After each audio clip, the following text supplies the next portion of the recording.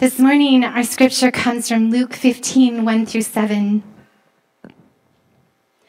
Now the tax collectors and sinners were all gathering around to hear Jesus. But the Pharisees and the teachers of the law muttered, "This man welcomes sinners and eats with them." Then Jesus told them this parable.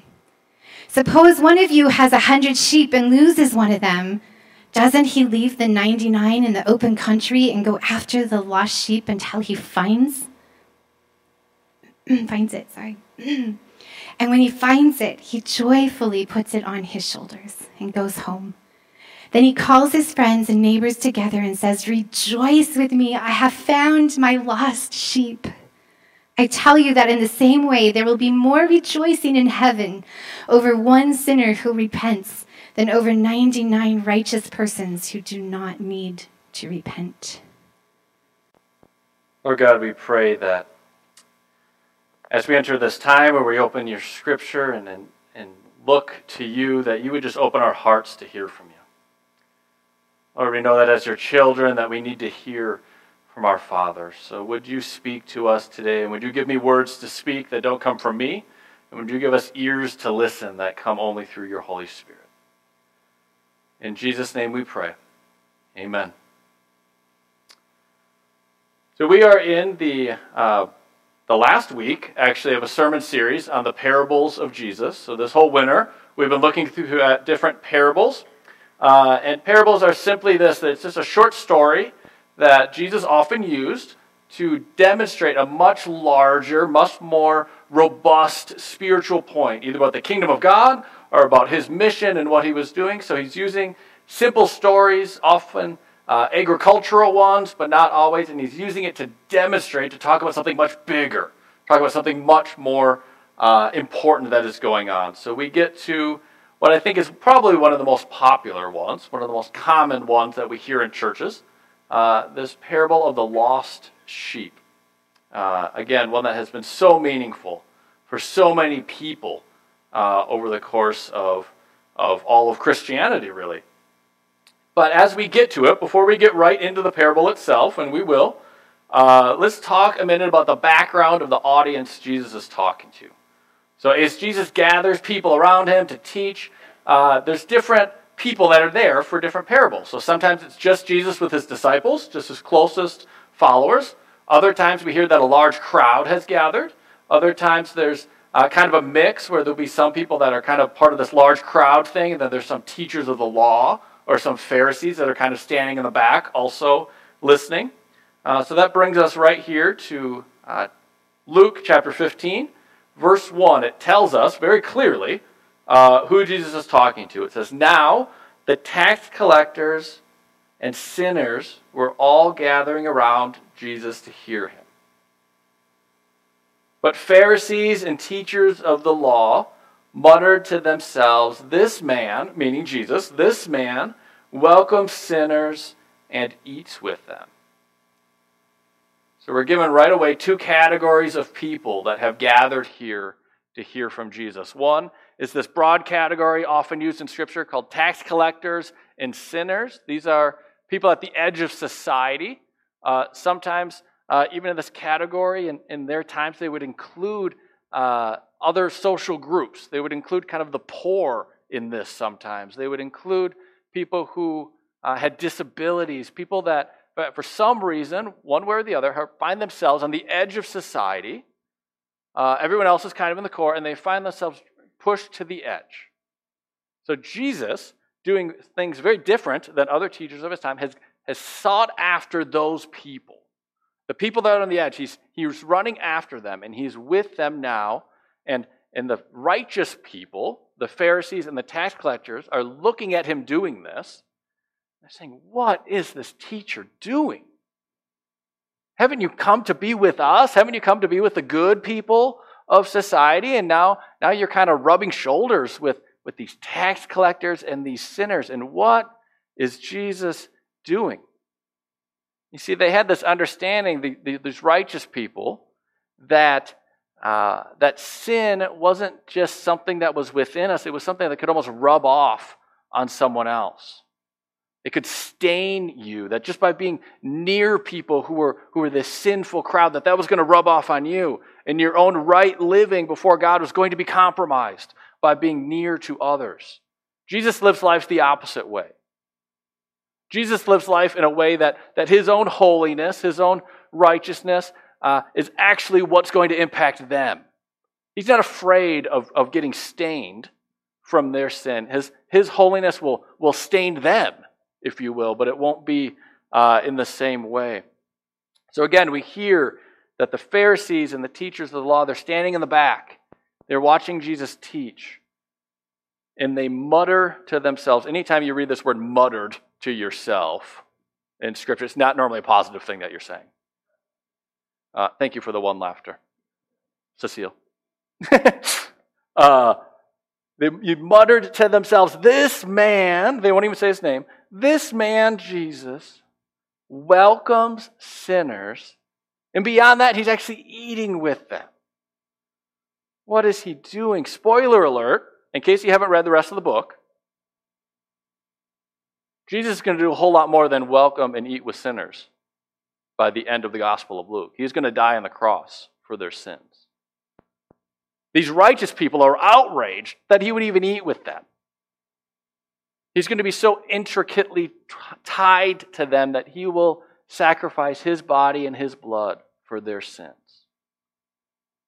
And we get this picture start to form all the way back in Luke in chapter 4, verse 18. We kind of hear what Jesus' main mission is going to be, and we read this all the way through the gospel here. Again, Luke 4:18. Jesus speaking of himself, he says, the Spirit of the Lord is upon me, because he, meaning God, has anointed me to proclaim good news to the poor. He has sent me to proclaim freedom for the prisoners and recovery of sight for the blind, and to set the oppressed free, and to proclaim the year of the Lord's favor. So back in chapter 4, we're told that Jesus has come for these people on the edge of society, and he's seeking after them, and as he does, as he's chasing them, the righteous people of the time are looking at him going, what are you doing? How are you going with them? They're going to rub off on you. So how does Jesus answer them? Well, he answers them by telling 3 parables. And the first parable is our parable for today, the parable of the lost sheep. It goes like this. It says, verse 3, then Jesus told them this parable. Suppose one of you has 100 sheep and loses one of them. Does he leave the 99, or doesn't he leave the 99 in open country and go after the lost sheep until he finds it?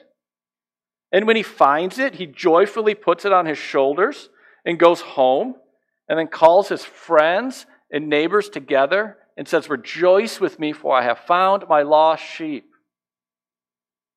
And then Jesus exits out of the parable and he tells them this. Verse 7, he says, I tell you that in the same way there will be more rejoicing in heaven over one sinner who repents than over 99 righteous people who do not need to repent. Jesus immediately continues on, and I won't go through each one, but the next parable is the parable of the lost coin. A woman's at home and she loses one of her precious coins, and she searches over the whole house and finds it and rejoices when she finds her lost coin. And then he goes on, again, to one of our also more popular parables, the parable of the prodigal son. A son leaves his family and squanders the family's wealth, and he comes home and the father welcomes him with open arms. Jesus is answering this question of the Pharisees where they look at him and they say, this man is eating and teaching and spending time with sinners. What is he doing? This parable starts actually with kind of a different phrase than most of the parables we've looked at. The vast majority that we've looked at in this whole series, they start with this phrase, the kingdom of heaven is like... ... So the kingdom of heaven is like a merchant, or the kingdom of heaven is like a man out in a field. They just keep going. It's kind of revealing what the kingdom of heaven is like. So this one doesn't, and I think it's important to look at. Jesus starts this parable by saying right to them, suppose one of you has 100 sheep. This is not as theoretical. This is not as a kind of big picture. Jesus is saying to the Pharisees, what would you do if you had 100 sheep? They've been out in the field. They've been wandering around all day. That end of the day has come. You have gathered them together. You count them off, and you realize one of your sheep has gone missing. Would you just cut your losses? Would you say, well, I have 99 sheep now? That's still a good amount of sheep. It depends on how precious that sheep is to you, right? Let's say you go on a mission trip and you bring 23 kids. At the end of the day, you count and there's 22. And you realize, gosh, little Timmy didn't come out of that gas station bathroom. And he's somewhere along the road. Of course he's precious enough to seek after. This is the message here. Of course the sheep is so precious to the shepherd that he's going to seek after them. Now there's a couple options here on what he does with the other sheep. Some people say, well, the natural thing is that shepherds would be together, so he doesn't just leave the 99 necessarily out in a field to just be attacked by wild animals. Now, they have the herd, so they're not as in desperate condition as the other sheep, but still they're vulnerable. So maybe there's other shepherds around, we don't know. Or maybe, and Jesus does this, maybe he's making such a radical point that he's talking so importantly about the value of that one that he is willing to risk to go seek after that one that is lost.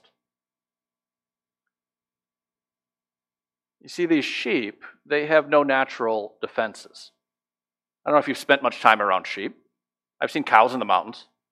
I've lived here long enough to do that. You hear them randomly. It's kind of strange. But I have not seen many sheep around. Now, sheep are weak. They're weaker than whatever hunts them. If you put one out in the wild, everything that's going to come after it is much stronger than the sheep. And they got nails, and they got claws, and the sheep doesn't stand a chance. And to make things worse, they're also slower than whatever is going to chase them.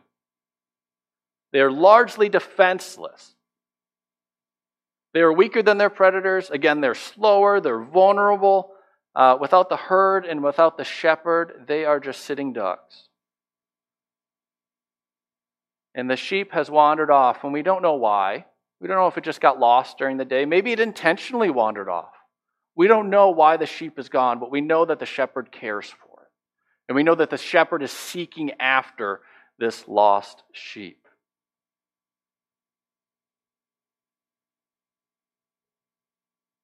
We read further in the parable that this hunt for the sheep has been successful. He has found it.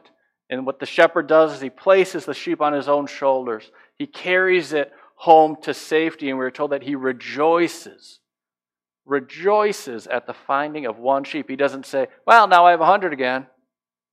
Good day shepherding. He calls the shepherds together. He says, my lost sheep has been found. This was so precious to me. And now he is here with me once again. He rejoices.